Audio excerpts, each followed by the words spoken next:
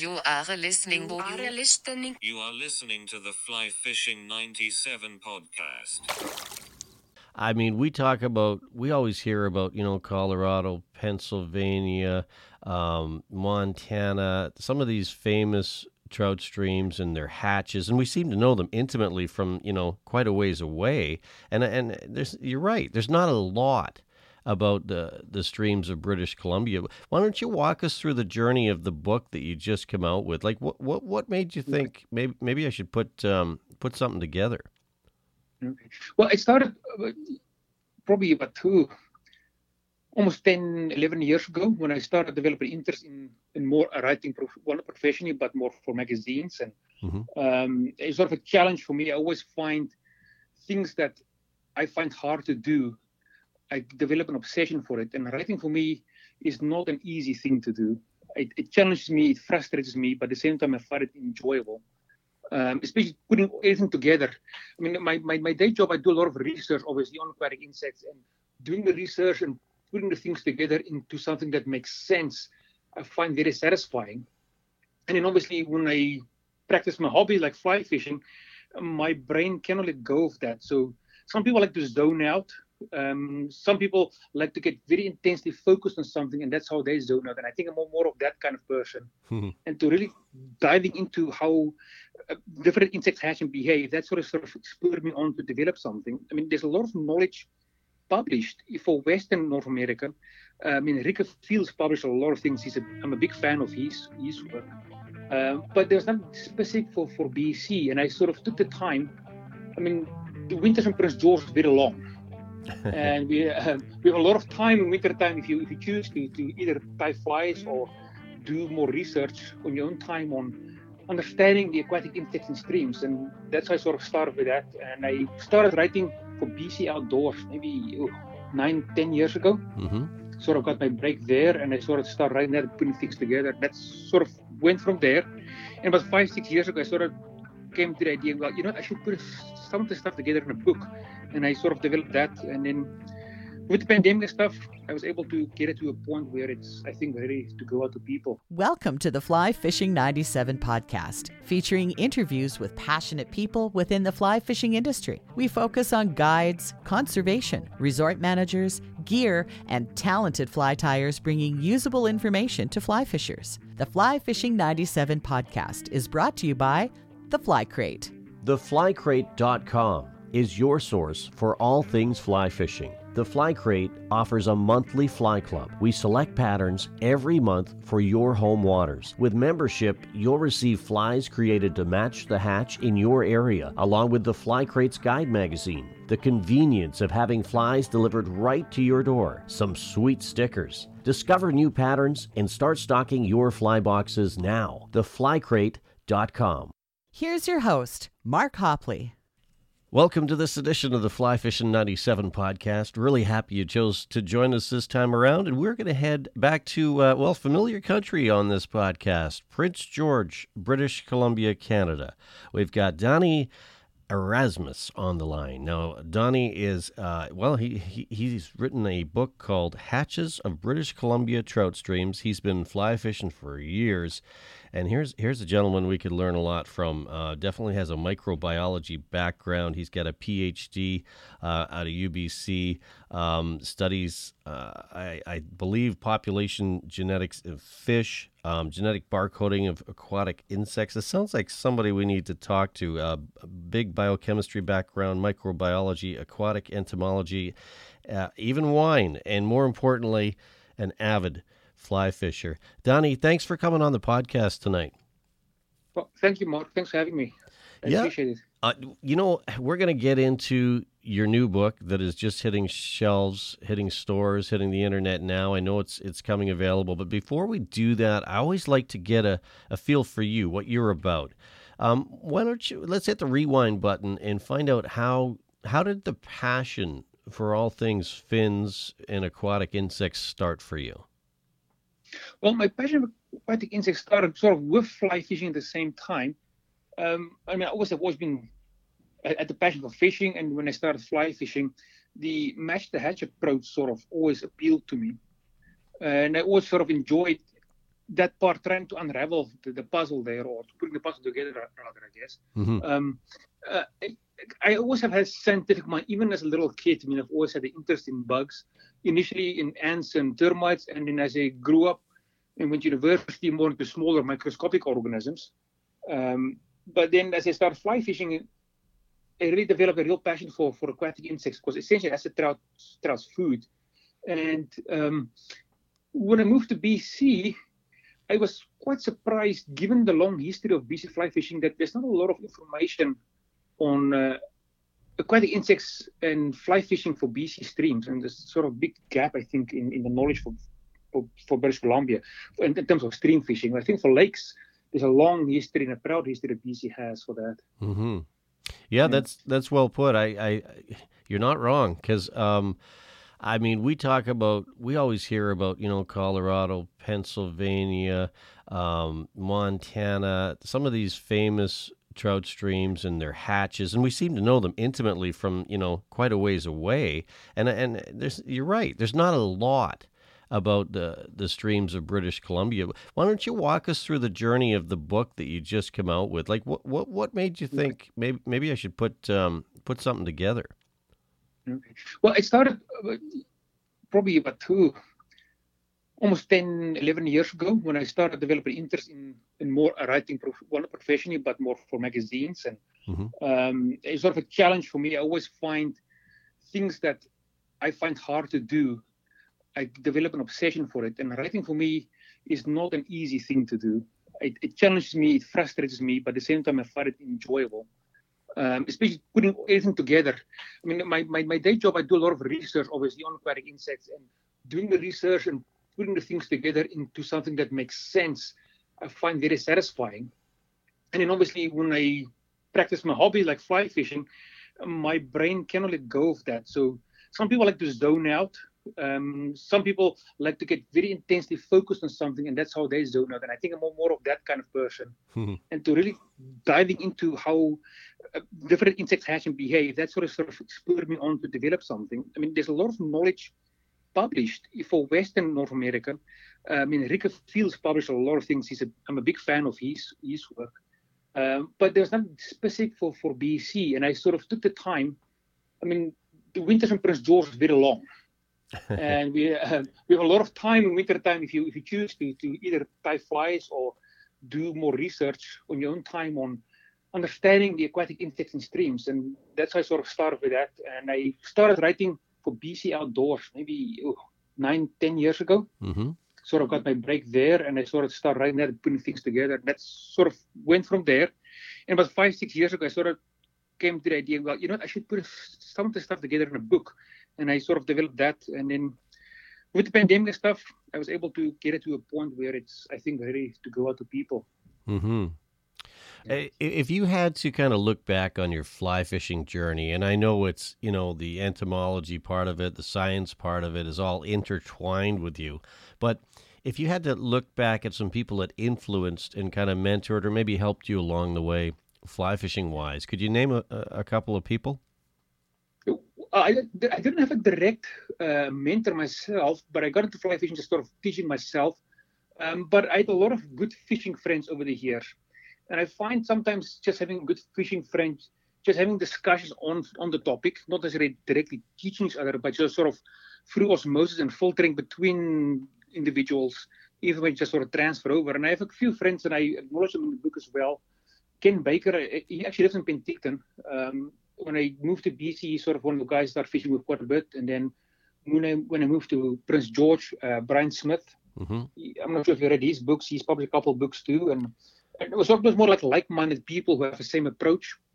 And then, our paths sort of separated because I have kids and Brian was retiring. So matching up for fishing was sort of tough to do that. And I started fishing a lot with Rob Bryce, who's a big steelhead guy. Right. And so I think those three guys sort of over the last 20 years, I think has influenced a lot of my fishing and my approach and thinking about things. But also for a lot of people, I always tell my wife I'm quite promiscuous in my fishing habits, and that I fish with a lot of people.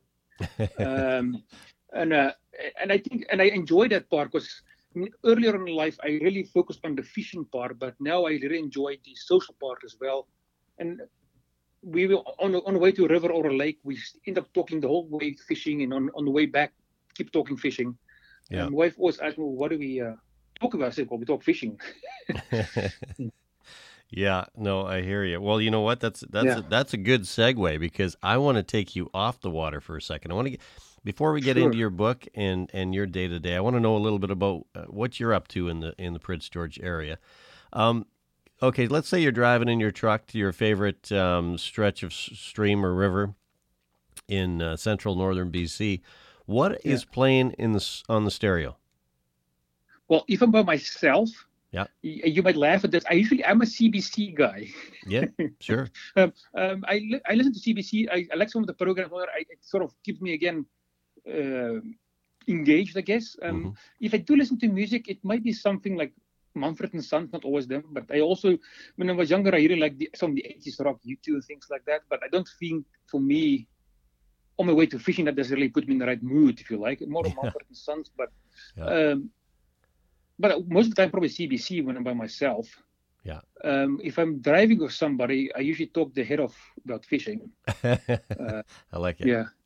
I don't know a lot of writers that do a lot of talking. It's usually a lot of the writers that I talk to are fairly quiet.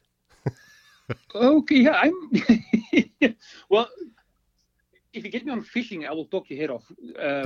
Other things I usually tend to be more quiet and keep my opinion to myself. Well, I just like to think that, but again, I don't see myself as a writer. I'm not good enough to be a writer. I think I'm an angler who spent a lot of time thinking on the subject, who spent a lot of time researching it, and then enjoy the challenge of putting the word on paper. Sure. That's what I like. I like there's a lot of good writers out there.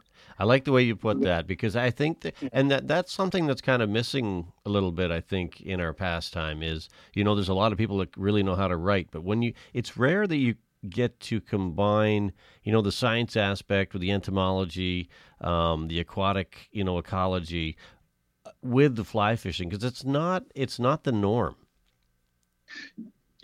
I guess not. No. I guess, yeah. I tend to be a bit obsessive about things too. I guess that sort of helps a little bit. So the sort of determination. I guess you can't let go. I guess part of it. Are you a competitive person? Yes, except when it comes to fishing. I think I'm quite competitive in nature. I mean, sure. I played a lot of sports when I was younger, things like that. But fishing, I find, for me, it's very much, it sounds a bit of a cliche or more of intellectual exercise for me personally. So there's a lot of guys I fish with too. I mean, I fish a lot of guys, and some guys you end up not fishing with, or women, and some people you end up fishing a lot more with. It's because of this similar type of approach, the analytical approach to fishing. Sure. But again, to each their own type thing. So you just kind of hit on sports. Let's go there. So obviously, you spent a fair bit of time in South Africa. Are you a rugby guy or cricket? What's your sport?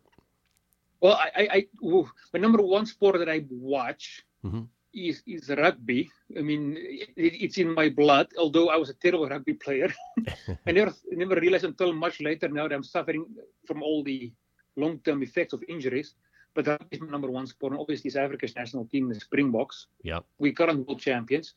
Then I watch cricket. Well, cricket's a hard thing to watch. It's not that easy to watch. You don't get a lot of coverage for it. But I enjoyed the cricket too at the time. But moving to Canada, I sort of enjoyed American football, NFL. I like there's a physical part to football, but there's also a very thinking man's part in that thing as well. You have to sort of figure out what the team's doing and things like that. And I enjoy that also of the game. Who do you cheer for in the NFL? I'm a Packers fan. Ah, there you go. Yeah. And you want to know why? Sure. You're going to laugh at this. Not a cliche. I like the color of the uniforms.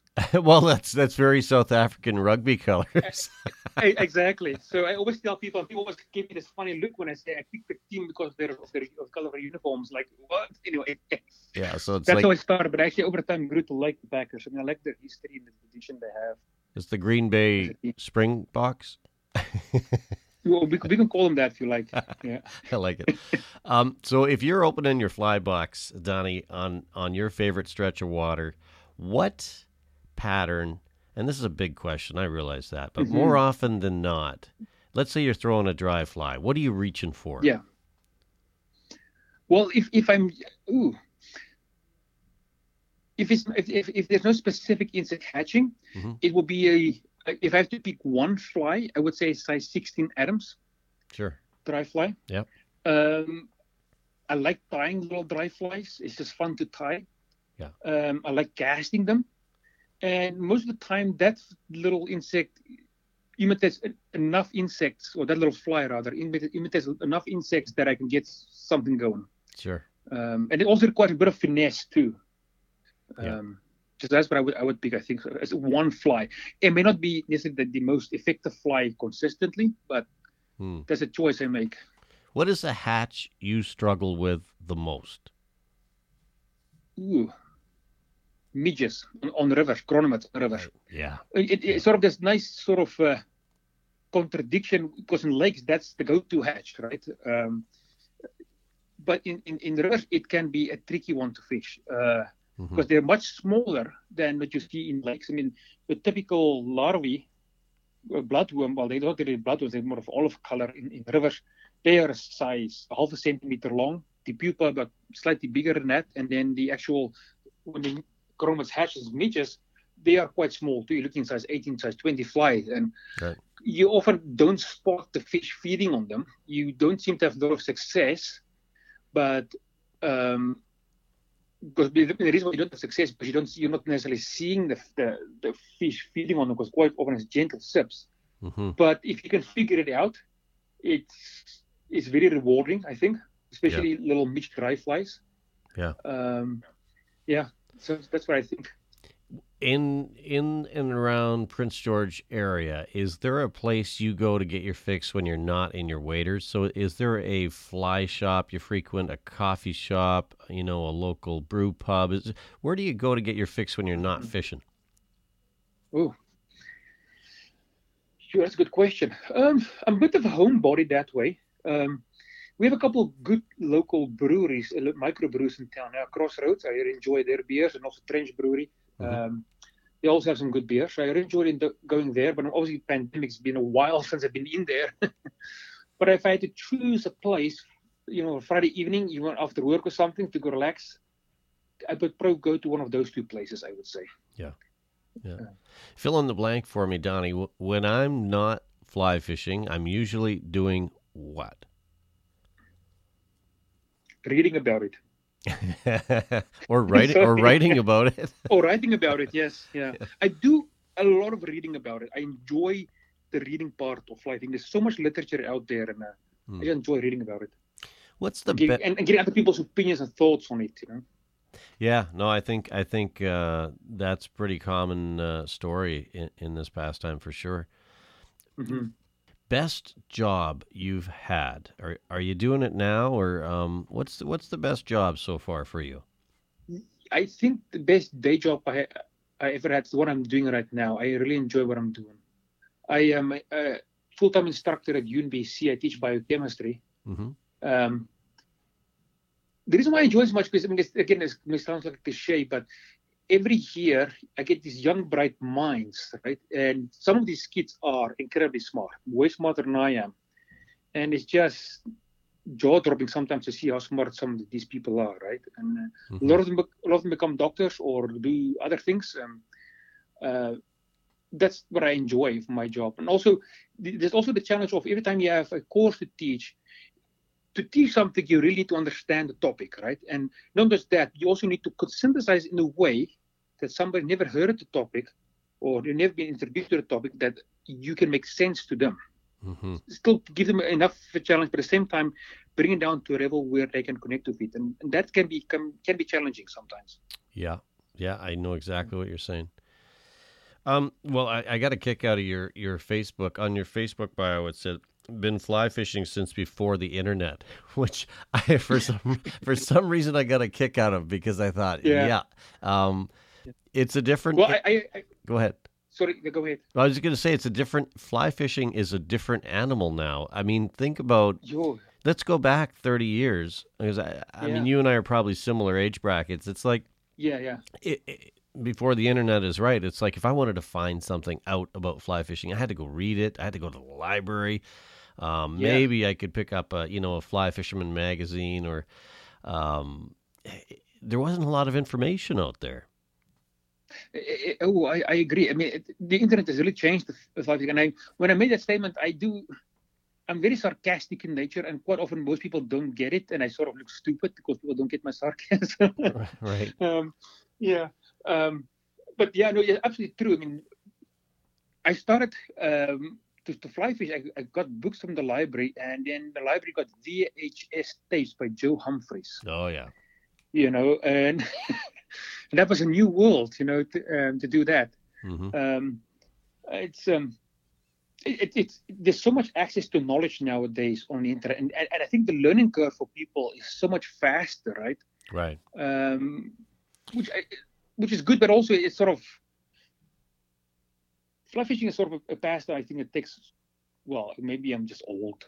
It's something that you build in the long term. Yeah. And I think sometimes people think it's something you can build quickly, and you can become a quote unquote a pro very quickly if you like, which is fine. It's just me getting grumpy and old, I guess, but that's me.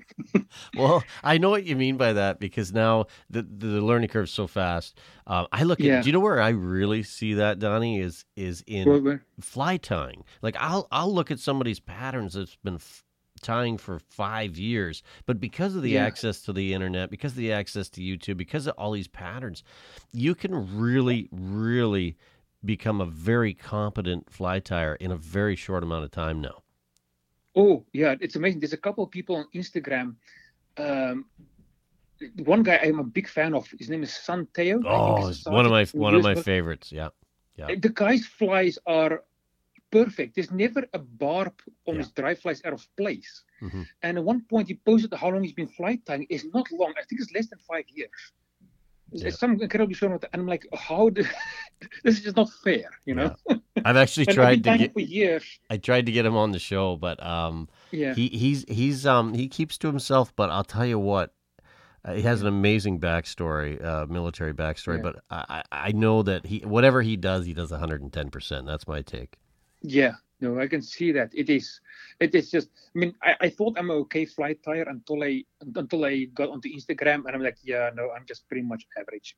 There is some amazing fly tyers. There's a guy also in Kooten. I think his name's Kooten the Kid, who's also I've had him for on very few years. Mm-hmm. And again, the guy ties phenomenal flies. There are so many people out there who are. Well, I look at some of Stanton Jack's patterns. I look at Trevor Tatarchuk. Yes. I mean, those guys are tying chironomid patterns that look more real than the actual bug, and to me, I find it motivating, because I know I'll never probably quite get there, but it's at the same time it gives you something to shoot for. Yeah, no, definitely. Those two guys definitely setting the bar in terms of fly tying as well. It's I'm just amazed. What's quite satisfying. My son, who's 11, got into fly fishing maybe 2 years ago. Mm-hmm. And then last year we were at Dragon Lake, and he found a magazine by BC Outdoors, and Phil Rowley that I think the fly was called Swindler by Trevor. And my son got the magazine there, and he started tying them, and that night we went out, and I think he beat me 10-1 number of fish we caught on Dragon Lake. So I let Trevor know, your fly works pretty good. My son kicked my butt last night. My son does not let me. He go with that one. He's from just down the road from you, so. Yeah, Trevor, is in town too. Yeah. There's it's amazing how many amazing fly tyers there are. But you hit it on the head in my mind. We think we're learning lots, and this is what I think attracts me to the pastime, is when you really sit back and you look at the entomology, you look at where you can spend a lifetime and not know half the entomology. Forget about the tying, forget about the casting, forget about reading water. It's just For me, it's just like I don't even know where to start and end sometimes. It's like I'll go down a rabbit hole of tying one fly pattern, and I have this tendency to just take screenshots like, oh, I like that. Oh, I like that. And then I sit down and I get overwhelmed because I'm like, well, I don't know what to tie now because all these look so darn good. Oh, I know exactly what you mean. You end up tying, I don't know, 100 different patterns. Yeah. For 2 or 3 different insects. It's just exactly what you mean. How big of a part in your world is fly tying? It is a big part. I would say, well, for me, 50% of fly fishing to me is fly tying. I sort of have to say how much does writing fit in there too. Maybe if I had to really decide, it's a big part of fly tying for me. My confidence knocked back severely by Instagram. Well, you're looking at Sun-tails patterns. Exactly. So instead of saying, my disclaimer now is I tie flies to fish with. Yes. Yeah. I can relate. It's a big part. Right now, a lot of I sort of come to an equilibrium in terms of my tying that I realized that you don't need to have, if there's 50 different insects hatching, you don't need to have 50 different flies rather. Right. You probably can get away with 20 different patterns and sort of doubling up on patterns that are can be dual use, right? So for example, a little black CDC dry fly on size 18 can be used for some caddis as well as some stonefly adults, right? Things like that I'm sort of doing, becoming more streamlined. I'm missing the word I'm looking for here now. Efficient, I guess, the word I'm looking for. Because you can spend a fortune on fly tying stuff too, right? Oh. And I've done that. That's what I was sort of trying to do. But sometimes you see stuff on the web, and I gotta try that. Or you see the guys with fly fish food trying to sell the new pattern. You're trying to do that too, and before you know, you got a whole bunch of extra stuff. I find what I'm the worst at is always trying to put a new spin on something. And sometimes you're trying to reinvent the wheel. Then you get out on the water and you're like, why didn't I just put on that chromie with a white bead? Because it always works. You know what I mean? But you got one with like a little bit of a hot spot and it's like, it's exactly. Yeah.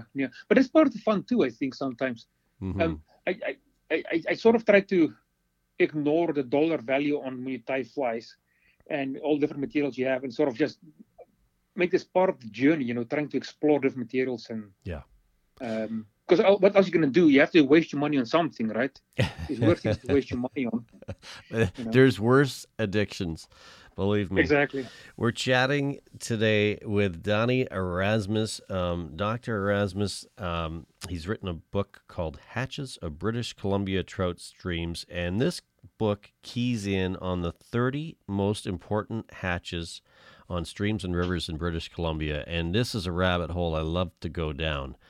I don't want you to necessarily list them off 1 through 30, but talk to me. The 30 most important hatches, that's a big statement. That's a lot of bugs. Where do we start? Okay. Yeah. Well, I've narrowed it down initially from 500. If you technically look at what you call the EPTs, your mayflies, your stoneflies, and your caddis flies, the 3 insect orders combined is approximately 500 species in BC. Right? Wow.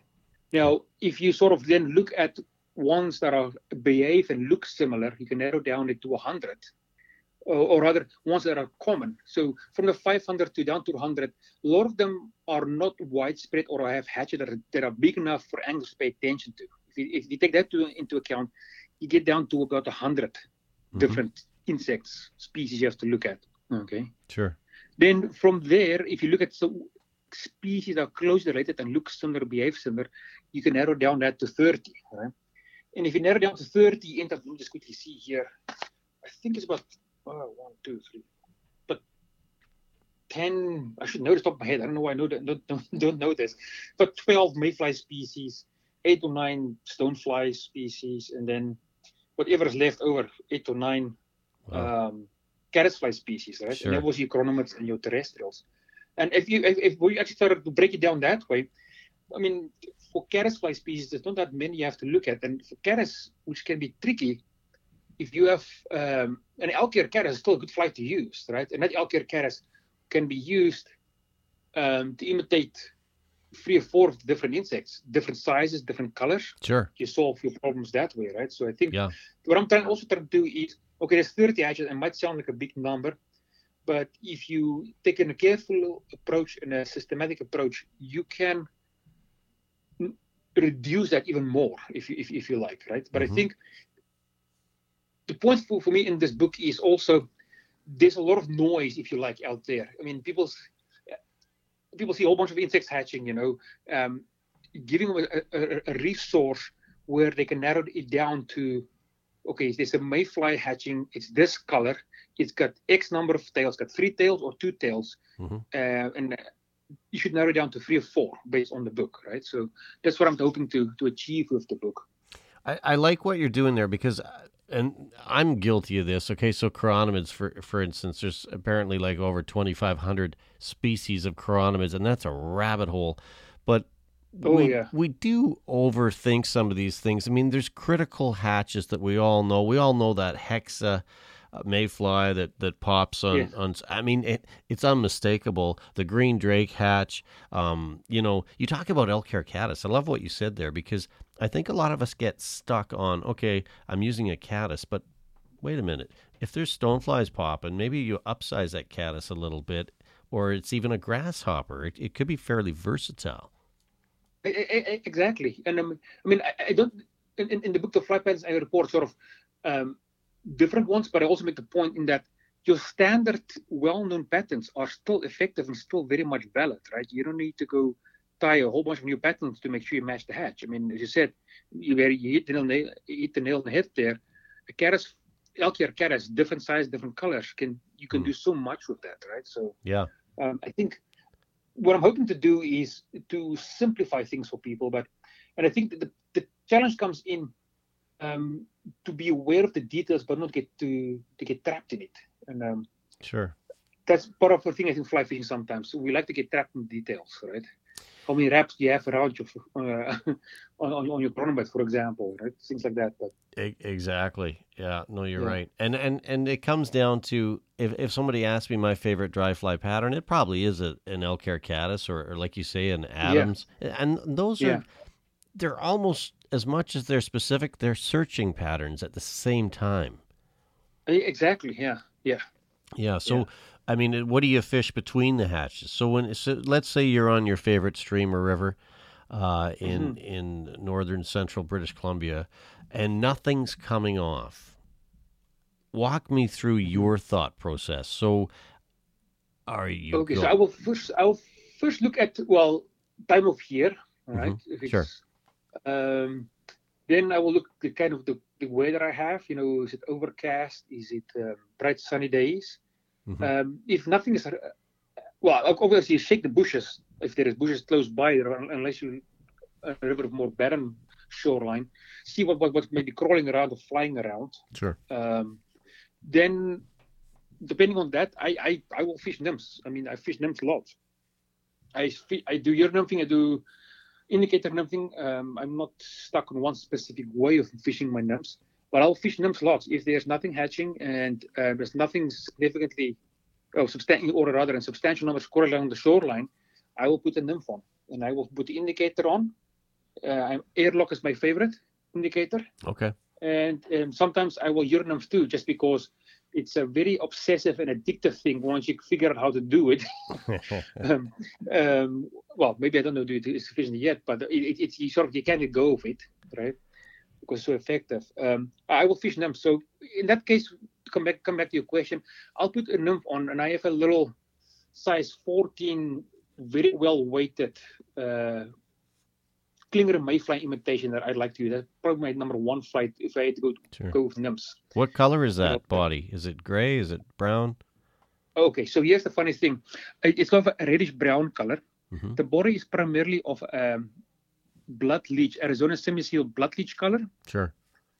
It's like a dark brownish color, dark red color, so a maroon color. Yeah. But the color when it's in the water, the color looks a lot like most Klinger mayfly nymphs, and because it's well weighted, it gets to where the fish are, which is I think is one big our worst kept secrets in nymphing is making sure your fly gets quickly to where the fish are, and that's probably what I will start with first. Yeah. Are you? Earlier, Go ahead. Go ahead. I was going to say, are you a big Perdigon guy? Do you throw those once in a while? I have them in my box. I do fish them, but I'm not. This one answer the question. No. It's too. I mean, I don't want to sound like I'm knocking it because it's a very effective fly to use, but it's too simple for me. Yep. You know, it's. I'd like to see a bit more intrigue for me. The fly has to be tied with the intent to imitate an insect. Yes. That's for me what I would rather do. Now, my fly might have some features that's very similar to a Perdigon nymph. So be it. But I sort of take a different perspective on it. Yeah. I suspect, and obviously, I do a lot of stillwater fishing, just full disclosure here. So when we're fishing chironomids, I get excited when I see a throat sample and I'm looking at the real, like when you see a hatch happening on the water, or you see, shucks in a spider web, or you see the real thing. So in my mind, that's the most exciting thing you can do in our pastime is try to use your own brain and figure out what that looks like when it's wet. Yeah, exactly. Yeah. But then that's a rabbit hole in itself, and I think that's where the searching patterns. But I know exactly what you're talking about, Donnie, when you say it's a little simple. It does simplify it, but it's a good place to start. So the deeper we get, into this, I will change. For instance, and tell me if I'm out to lunch, but if chironomids are popping and I'm throwing a certain color, I will change that fly a lot because you know when you get the right pattern, whether it's just a little bit of hemoglobin showing or whatever that may be, the fish will tell you. Exactly. Oh, yeah. No, I know. Yeah. No, I know exactly what you mean. Yeah, usually you sort of start with a very generic pattern, and then once you got your first throat sample, then you sort of work your way through different flies and sizes and different curvatures in the hook, and I know exactly what you mean. Yeah, to river fishing, to a large extent too. I mean, sort of the attractor style fly patterns that the competition guys use, it's sort of been dominating fly fishing for the last few years, and there's nothing wrong with it. But I think there's also a lot you can do if you sort of try to add some features that sort of resemble a specific insect. But again, that's a different perspective on how you want to do things. Sure. To me, that's thinking outside the box. Are you someone that has done some competitive fly fishing, or I know at least you've definitely worked with some of those folks? No, I have not done any competitive fly fishing myself. I know quite a few guys who are into competitive fly fishing, and they're very good anglers. Yeah. Probably much better than I am, to be honest. But yeah, it's nothing. I mean, will I try it? I always say never knock it until you've tried it. Sure, I'll try it, but I don't think it sort of speaks to my mindset. I think the mindset to be effective at competitive angling is quite different from. You have a certain mindset. I got to admit, and this is kind of a guilty pleasure, but when I'm on the water, I'm not competitive, but I do like it when you figure it out and kind of the next boat over is looking, what is that person doing? You want to be that boat. Yeah. No, we all want to be that boat. Trust me. I've been on lakes too, and we've been like it. Sometimes I've had the hot rod, and everybody would sort of inch closer to me, and other times I was the one inching closer to the other guys, right? So I know it's sort of human nature. You can't you can't get away from it. It's part of our fiber. Yeah, agreed. Part of our DNA. Donnie, what was your biggest challenge in putting this book together? Ooh, good question. It's sort of. Sorry, go ahead. I think the big challenge is to sort of make that leap and say, look, I'm going to narrow down to these insects. You know, because I'm sure some guys going to say, or some woman anglers say, or some guys going to say to me, well, on my stream, I have this hatching there. That's not in your book. Sure, that might be the case. Um, I think that was probably the biggest challenge, to sort of willing to make the statement, say, well, these bugs are the ones province-wide that you should pay attention to on a consistent basis. There might be one or two insects, although I'm pretty confident and that's not going to be the case, but there might be one or two insects that's on a local stream that somebody's been fishing for years that I'm not aware of necessarily. Yeah. Well, and I think it seems to me what you're attempting or what you're doing with this book is distilling down, like take away all the muddiness. Like here's, simplify it, but not oversimplify it, but just distill it down to a few patterns, a few hatches that are going to be productive. Exactly. Yeah, sort of removing the noise in the background, right? That's sort of, because there's so many books out there across North America on mashing the hatch, all excellent books, but it's not exactly what we need for BC, in my opinion. We need something specific that takes the BC context into consideration, I think. Well, how important is local knowledge in your mind? Because, I mean, yes, this is a global sport. You know, there's probably green drakes hatching all over the planet. I don't know. But there's probably there's always some differences depending on site-specific hatches, I'm sure. I think local knowledge is invaluable. There's some general trends that you can pay attention to. And I think in my first chapter I sort of allude to that. Some of the general things you need to pay attention to, some general insect behaviors, But when it comes to the specific timing or specific hatches, local knowledge is best, right? But I think the book sort of gives you a good starting point wherever you go in BC, that you can expect these hatches. Now, will it be off maybe by a week or two, depending on that year's weather and things like that? That's a possibility, right? And on some rivers, you may find the Western Green Drake hatch in early to middle June is really important. Another river that's higher up in the elevation or something like that, or a colder glacier-fed stream might be even in July. Sure. And on some streams, the Western Green Drake might not be important at all. And I think that's where local knowledge is key. In some rivers, for example, golden stoneflies might be more important than the other insects, right? And that local knowledge, I think, is what becomes important. I think the insects will still be in general. These 30, I sort of narrow it down. And I think that's where the big, bold statement comes in, I guess. It's valid across the province, but which is for and where, that's where local knowledge comes in. And to develop that kind of thing, that will take years. But you essentially have to spend 5 to 10 years on a river to really develop that knowledge set, right? And that's, I'm not sure, unless you have a big, massive collaboration between many different anglers, anglers willing to share that information too. Sure. There's only way you'll get to it, and I probably think it's a Bible then, that book. But you can't get that off YouTube. Like, I mean, you just said 5 or 6 years fishing. You've got to put in the flight time too. It's one thing to see it; it's another thing to experience it. Oh, exactly. Yeah. You have to spend time on the water too, right? What? And I think. Sorry, go ahead. Go ahead. Yeah. No, and I think is also. I mean, some people say, "Well, why do you write your book in the era of internet?" Well, I have a website too, right? And I from time to time I change my website. The information that was on there 2 years ago is no longer on there, right? So I think in the case of a book, the book is always on your bookshelf, right? The book is always in the library, right? You can consult it. Whereas websites come and go. Some say they're around longer than other ones, and I think that's one part that's lost with a lot of angling.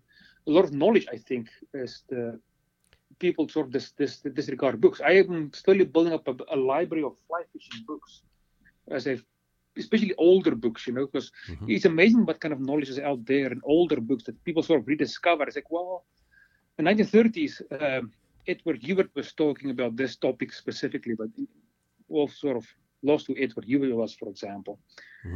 Anyway. I know exactly what you mean, though. Like, you're cataloging it. It's it's a capture in time. So like, and that's Yes. actually why I do this podcast, because I've talked Yeah, this, yeah. I had Lonnie Waller on this podcast, and I thought this guy is a walking, talking encyclopedia. Guys like Todd Oshie, you know, Yeah. you can 10 years from now, 20 years from now, you can go back and listen to what they had to say. And for me, there's a lot of value in that. I think that's books are no different. Oh, exactly. I mean, exactly what you record here. I mean, that's people's statements and capture essentially the opinions and at that specific time. You know, it's captured with this podcast, right? And that's a valuable exercise, I think. How has your fly fishing changed over the years? So, what you're doing now, how you're fishing now, how much has it evolved from back when you first started? Boy, that's a good question. I think early on when I started, I was very much lost in the details, right? You sort of chase every single fly pattern out there. I have all these older catalog books that I bought early on in my fly fishing career that I thought I need to have all these fly patterns to be effective, right? And as time went on, I realized, well, I need fewer and fewer fly patterns, I think, to be effective. I think that's probably the one part of it. Yeah. Also, when I go to a different part of the world, if you sort of take a certain perspective on fly tying, then those flies you tie that's effective here will be effective there too. And that's actually one thing I learned from comparative fly fishing. I follow comparative fly fishing quite closely because I think there's a lot of innovation taking place there. Oh yeah. And I try to pick those guys' brains. I know there's 3 people in town here that's quite heavily into it, and every opportunity I get, I pick their brains. They probably don't realize it, but after this podcast, they might stop talking to me. But I like to pick their brains because they have a different perspective on it, and there's a lot of innovation taking place. And it's always interesting to see their approaches to things. Yeah, and it is a thought process, and I know what you mean. You just those people, you're like a sponge. You just want to soak it up. Exactly. Yeah. Exactly. When you get home from a long day of fly fishing, or let's say you're camping somewhere, or you're staying in a lodge, what's in the glass? I know you're a wine guy. What are you drinking? Depending on what I'm eating too. I have to pick varietal. Sauvignon Blanc, I would say, is my favorite varietal. And then the second is Pinot Gris. Okay. So I like more a steely or the herbaceous Sauvignon Blancs from New Zealand, for example. And then for red wines, again, that very much depend on what I'm eating. Because if I just have red wine by itself, I will not be functional for long after that. So I have to eat food with it. And I like Pinot Noir. That's not a variety a lot of people would pick, but I also like a lot of lamb. And I like Pinot Noir with lamb. Sure. It's one of my favorites. And then some of the other heavy Bordeaux varieties, Merlot, Cabernet Sauvignon. Yeah. And also even a Bordeaux blend, the Cab Sauv and Merlot blend is also not bad. But I sometimes prefer them separate. You know what's funny? As somebody with South African descent, I thought for sure you would say Pinotage. Oh, actually, I was going to mention it because Pinotage, I actually do. One of my favorite ones is a Pinotage from South Africa called Coffee, not Coffee Grinder. It has a lot of strong mocha and coffee aromas to it. Yeah, okay. And I just like that for easy drinking. It's definitely falls in the category of cheap and cheerful, especially in the cheap part. Well, so you're not breaking the bank on that one. But it's quite, I mean, I talk to people who are into wine. They don't like Pinotage. I'm an undergraduate at where in South Africa where the Pinotage was developed. So you sort of do, at least when I was at university there, the drinking culture was not beer, it was wine, right? And we drank a lot of Pinotage. So you sort of to start to appreciate it for it is. And I enjoy it.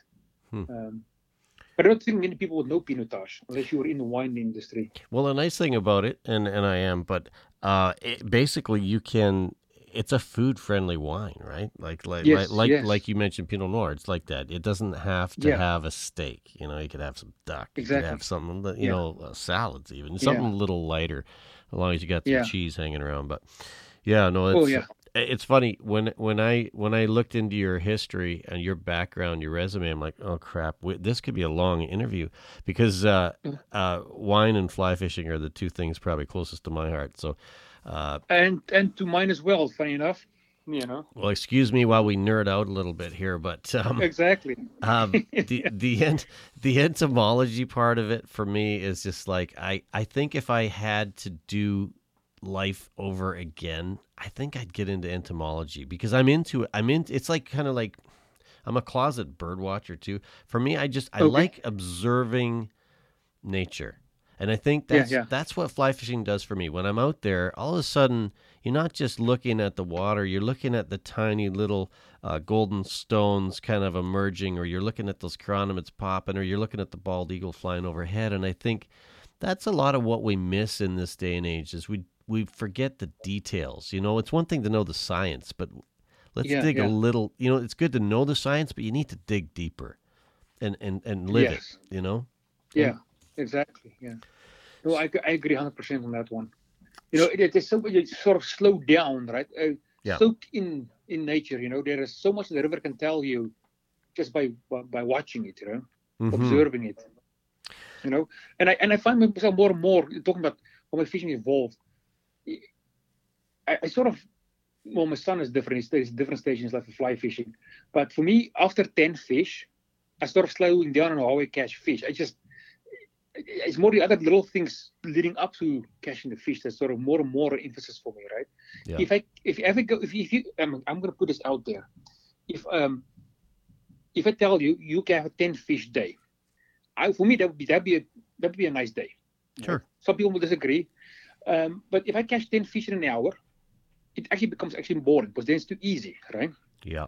But if you have 10 fish the whole day and you had to work each fish, you had to put your cast and put it down perfectly, you had to pick the right fly, you had to cycle through 3 or 4 different patterns to pick the fly that matched the insect the fish was feeding on. It becomes challenging. Yeah. That's still rewarding, right? That's sort of, I think, the other thing I sort of over time I realized for myself at least how things have changed. I think that's very true. I'll give you an example. So I was fishing this lake that we've gone to many times just a couple days ago. And I've honestly, Donnie, I've had 50, 60 fish days on that lake. It's just unbelievable when it's on. But I think it was starting to turn over. I got one fish, but that one fish was 9 pounds. And it was like, that's all I needed. I didn't need anything else, you know. You're right. Yeah. If it's like shooting fish in a barrel, it's no fun either. Yeah, exactly. You want to have this mental battle with this pea-sized brain animal too, right? It's that's part of the fun. It's funny. I'm having a flashback. I have had Pete Stitcher on, who's also a biologist and a fish and nut, and he always says, you know, brain the size of a pea and all that, but they always find a way to fool us. And he was the one that got me onto, I thought it was really cool looking at the spider webs. That's one thing I never ever had done until recently on the river. Is that something you do a lot of? Yes, I actually do. And it's funny enough to mention it because I think on page, I actually have a photo on page 10 of the book. If you when you get the book, there's a photo of a squallow, stonefly, and 2 blooming olives in a spider web. So when I get to the river, I mean, if I go through the details of the process, I will lift rocks in the river, shake the bushes. If there is a cobwebs close by, I will inspect those as well to get an idea what's around. And also I sort of looking with 2 eyes too. I sort of look at, is there something new there? But also, what do I need to tie on to start the day with, right? Yeah. Yeah.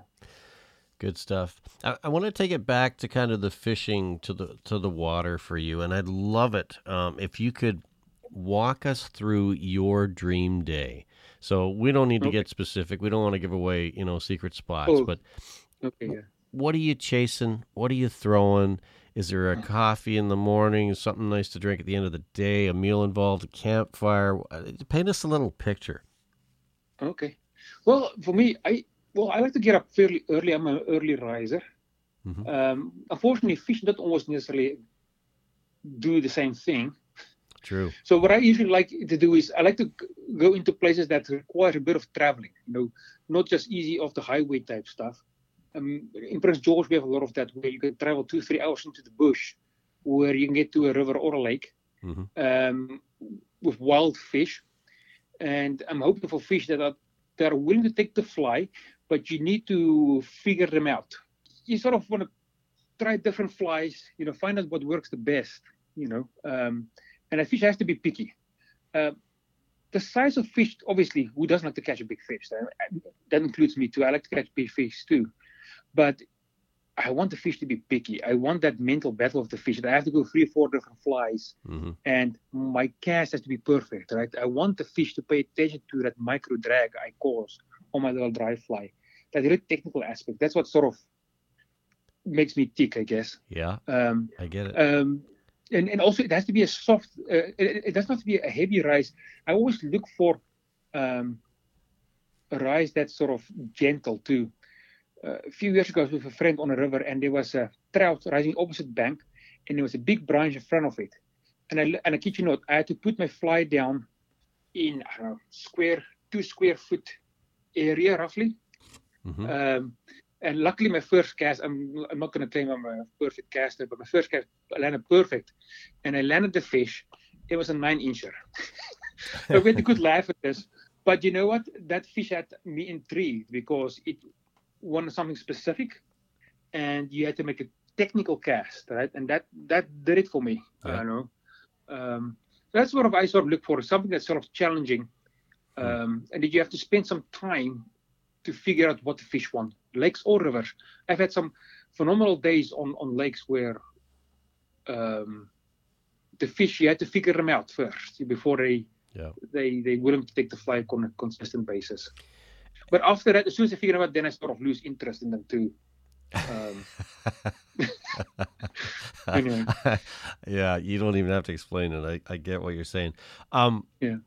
So as somebody that studies, fish genetics, how important in your mind, are the genetics of say you're targeting rainbows in a river or a system near you? Like, are you fishing for a lot of black waters? Are we talking, what types of rainbow trout are you fishing for mostly?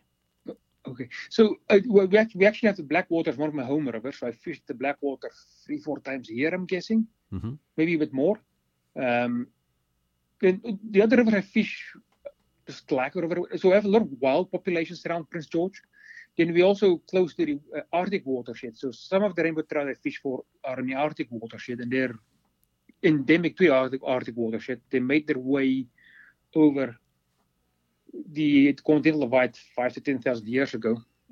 Right. So we know these fish are wild. Actually, that's what got me intrigued into population genetics of rainbow trout. I mean, there's a lot of good stuff been done already by Rick Taylor and a lot of his graduate students at UBC.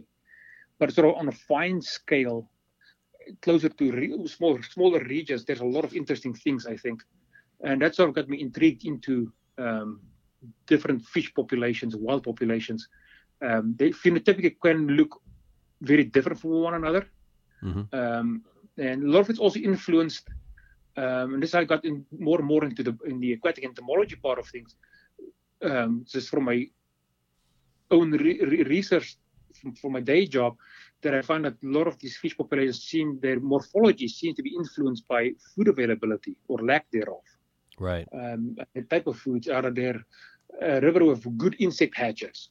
Are there rivers that are more oligotrophic in nature, not a lot of nutrients available, so the hatches are not intense, then the fish tend to develop features that seem to suggest more piscivorous type diets, things like that, right? Sure.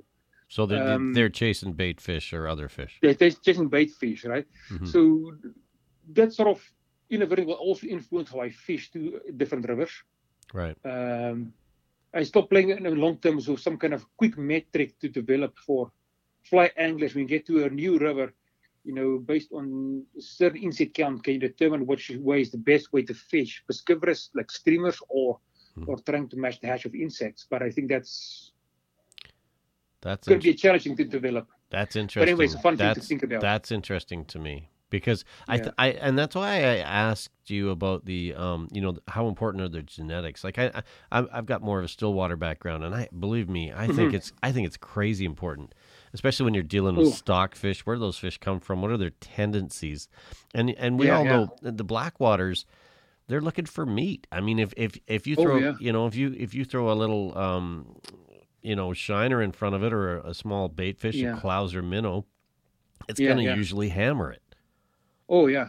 Oh, yeah. And actually, talking about lakes, I usually when I fish a stock lake, I usually look at what kind of um, strain of rainbow trout they stock, and if it's blackwaters or some other more mixed. For example, the blackwater come from a river, the Blackwater River. There's a lot of other fish species in there too, right?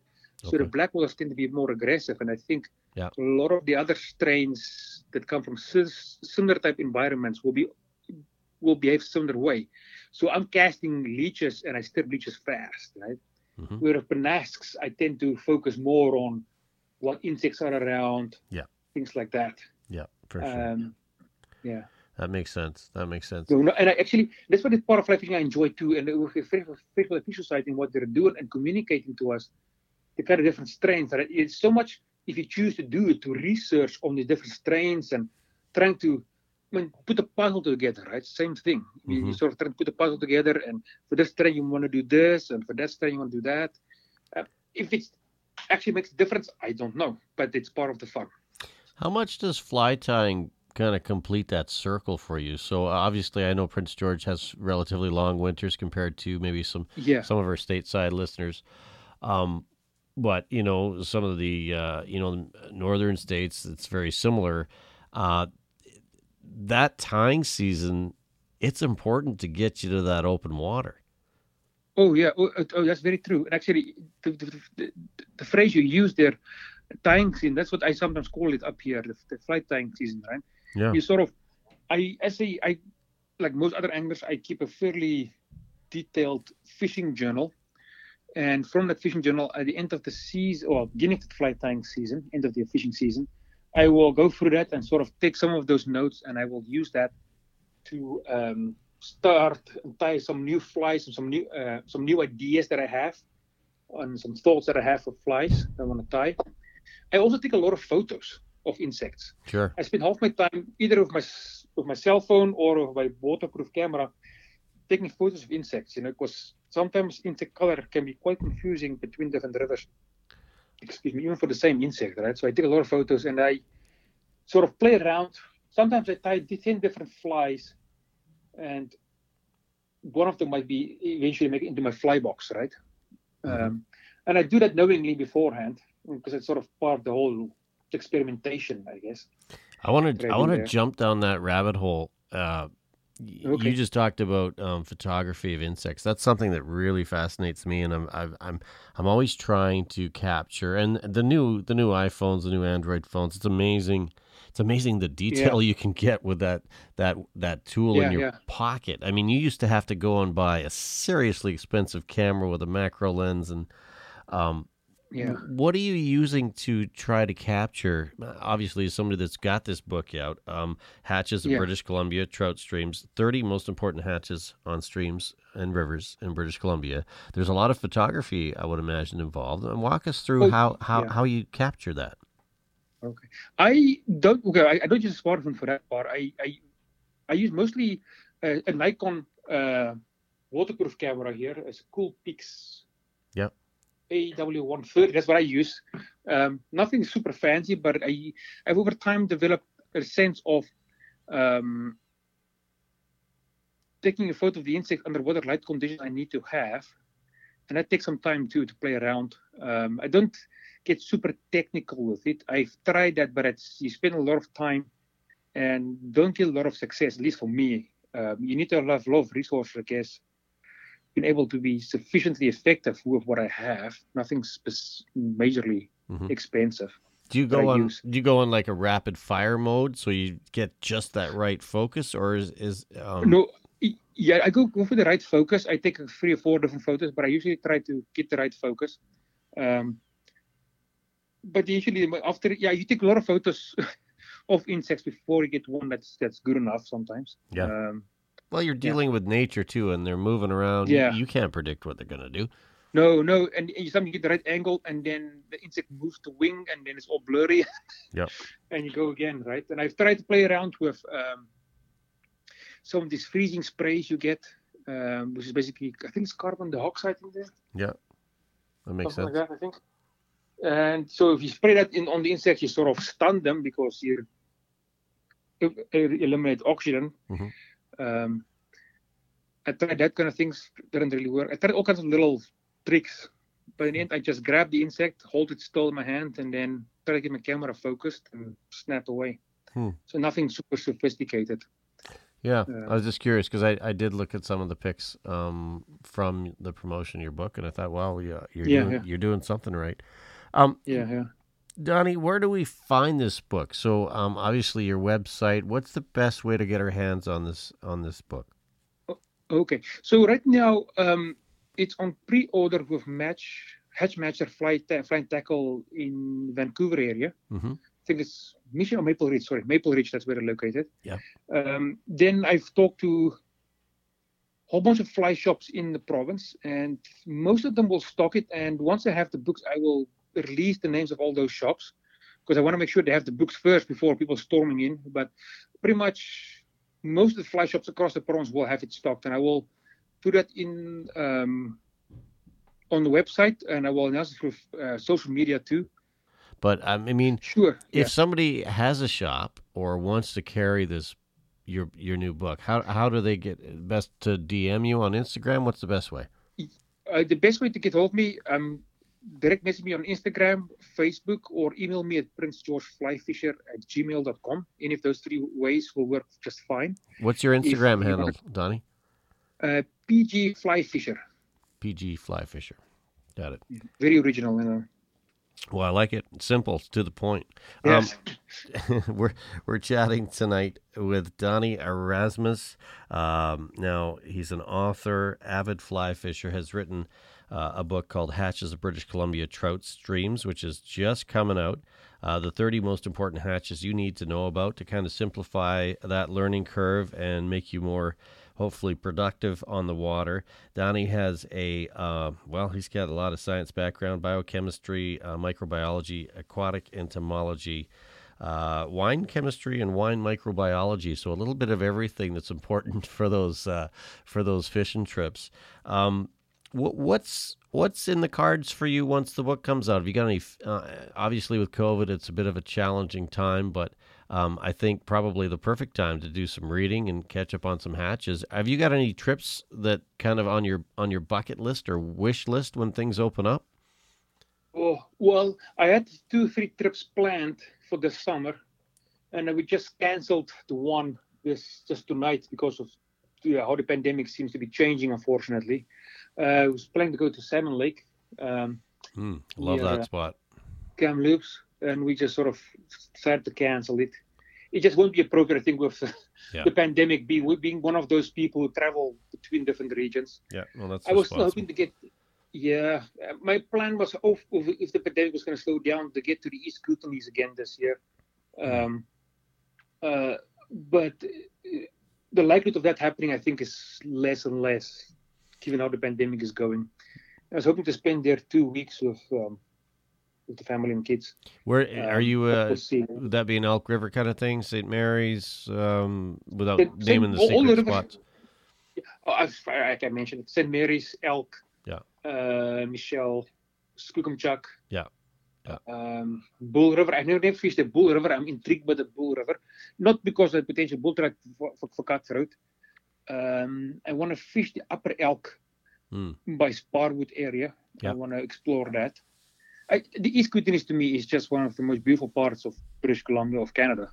Yeah, you know, and I agree. And it's stream angler's dream.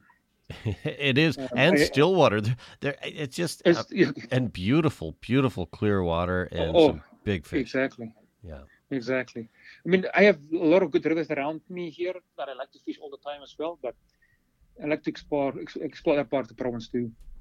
And that's what I've planned. But you ever spend any time on the Similkameen?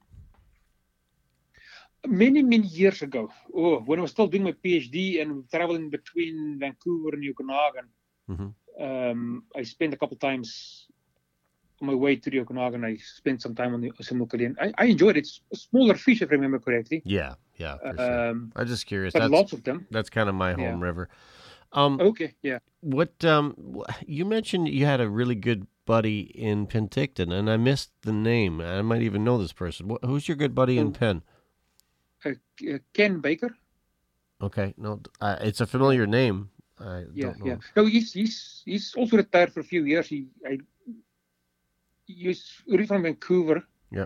And when I joined the Osprey Fly Fishers, he and I sort of connected. He's much older. I mean, he's now I think he's turning 79 this year. Okay. We sort of connected and had a lot of good times together and fishing together. And he's lived now in the Okanagan. I don't see him that often. I saw him 2-3 years ago. Right. So yeah, but yeah, he's down there. I have to give a talk to the club there in May 6th, I think, for the Penticton Fly Fishers. Oh, cool. Awesome. Yeah. Well, hey, if you're down here, give me a shout because we'll get you out to the winery, taste some wines, and maybe chase some fish if you got time. Well, definitely, it will be on my list. You can bank that one. I will definitely fly fishing and then some wine. That's a combination that's hard to beat. Yeah, I hear you. This is a bit of a weird question, but I always like to ask it. Is there anything bizarre that has happened to you in your time on the water? Whether it's like a wildlife encounter or just you wouldn't believe it, but this actually happened? I had some.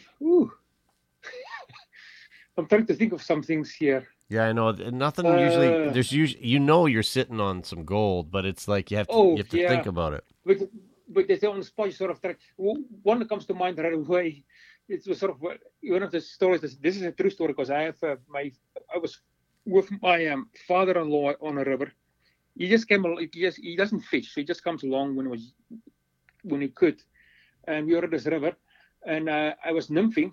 I hooked a whitefish, and as I was playing the whitefish, a bull trout came, grabbed the whitefish, and in the commotion, the hook came out of the whitefish, hooks the bull trout. The whitefish gets away. I land the bull trout. That is a true story. That sounds like an East Kootenai trip. Yeah. It's funny. Oh man! Before I had kids, I did every year 2-3 trips with a bunch of guys, 4 or 5 day trips, and there's always something weird that happens. And for some reason, I just can't think of all of them. Some of them I can't share, but but some of the funniest things, sometimes you wake up in cold sweat. Why would we do that again? Yeah. This one it's not bizarre. It's just sort of something you think afterwards. Why did we do that? So his friend, my Rob Bryce, he's a big steelhead guy. So we decided, it was probably 9 years ago, we're going to hit the Dean River. So we figured we'll take his boat, launch in at Pelakula, and then take the boat up the Dean Channel to Dean River. It's a 3-hour boat ride, but that ocean can get quite nasty, the water in that little channel. And it's not something I'll do again. You sort of, it's not something I'll do again. It was pretty rough. And maybe not worth risking your life to get there. Is that what you're saying? No. There's one of those things you think, I got away there with one. Yeah. It's not worth risking your life. I mean, we have a lot of. I'm trying to think weird encounters. The moment we're done chatting, I will. Oh, what about this? What about that? What about this? It's how it goes. Yeah. But it's all we have some funny. Not funny, but some cool animal encounters over the years. Another friend a third friend of mine who went with us on this Dean River trip. His name's Matt. He has a jet boat too. We're coming down the river one day. It's my first time I saw a cougar, and I don't know why a cougar didn't hear us. We come down the river, come around the corner, and we startled this cougar drinking water. And this cougar jumps in the air, and it's a big animal. I couldn't believe how big a cougar is. And it started running down the river for maybe 100 meters or so before they cut into the bush, but it's a big animal. So we had a lot of cool encounters like that. Yeah. Stumbling walking down a river again, walking into a wolf den. Well, so we walk down the river and suddenly we see all these wolf tracks everywhere. And we look up against the bank, there's a hole with cubs and whole wolf pack there. We made sure we get out of there pretty quickly. So I love those kind of encounters over the years. Yeah. You sort of break out in cold sweat. Yeah. Been there. I can tell you lots of those kind of stories. Is there, before we let you go, we're going to get all the info at the end of the show about your new book, where we can find it. But where, if is there something that you think we should change about fly fishing? Like, is there anything we could be doing better in your mind as a group?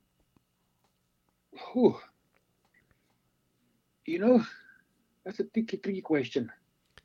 When I moved to BC, I was taken aback in a good way how conservation-minded the anglers are here. Even the most casual angler was very conservation-minded, except when it comes to certain species of fish. Whitefish. Luckily, I think the attitude towards mountain whitefish has changed over the years. A lot of people like fishing for them now. They may not go out and target them, but when they catch them, they will treat them with respect and release the fish. And this is probably people can roll their eyes at me for this one, but I think a lot of species like northern pike minnow and Pemia of Chap and things like that, they're endemic to the province. I mean, they belong here. Sure. Any perceived increase in numbers are due to anthropogenic disturbance, human effects, not them out competing rainbow trouts, because it's of our impact on trout that provides a space for them to thrive. That's well put. That's really well put. So I think that's the one thing. I think, other things are sort of just minutiae, I think, but I think, and I think also as an angling community, how we practice our craft, we need to be more conscious in how we communicate to the non-angling community. Only 10% of people, I think, fish, something like that. It's a very small minority, right? It used to be a time where catch and release, and I think catch and release is an effective conservation tool. But the voices that are against catch and release are growing louder. And we as a community need to guard against this, because I think it will take a very powerful conservation tool, and that sustains recreational fishing can be taken away. And I think we just need to be aware of that and how we practice it. I think that's just my 2 cents. And good stuff. People may disagree with me on that. No, I you know what, you've had a lot of great points tonight, a lot of really well thought out theories, thoughts, and experiences, and I just want to thank you for taking the time. And I think when we pick up a book like this, or we look at some of your writings in BC Outdoors, we don't always appreciate how much work goes into it, because you're giving us content. And as you know, with YouTube and all these, the new social media out there, the content is what gets us stoked. The content is what gets us wanting to go fishing. It brings more people to the water, and in turn brings more people to the conservation of that water. And the more that we have enjoying that resource, the more likely we are to take care of it. So thanks for putting together all the work you have done on this book and all the articles you've done over the years, and for taking the time tonight. Okay, well, thank you, Mark, and thanks for humoring me. As I said, I can talk people's heads off when it comes to fishing. I really enjoyed our chat. It was wonderful. I really enjoyed it. And next time we can talk more about wine too. I can talk for hours on wine. It's you're talking my language. Passion of mine. You're talking my language. We've been chatting tonight with Donnie Erasmus. Now, Donnie's out of Prince George, British Columbia. He's a doctor. He's at University of Northern BC in biochemistry, microbiology, aquatic entomology, genetics, wine chemistry, and wine microbiology. Thanks for joining us tonight. The Fly Fishing 97 podcast is brought to you by theflycrate.com. Thank you for listening to the Fly Fishing 97 podcast. Your feedback matters. Let us know if there's a person or topic you'd like discussed. Email us at mark@flyfishing97.com. Until next time, tight lines, and we'll see you on the water.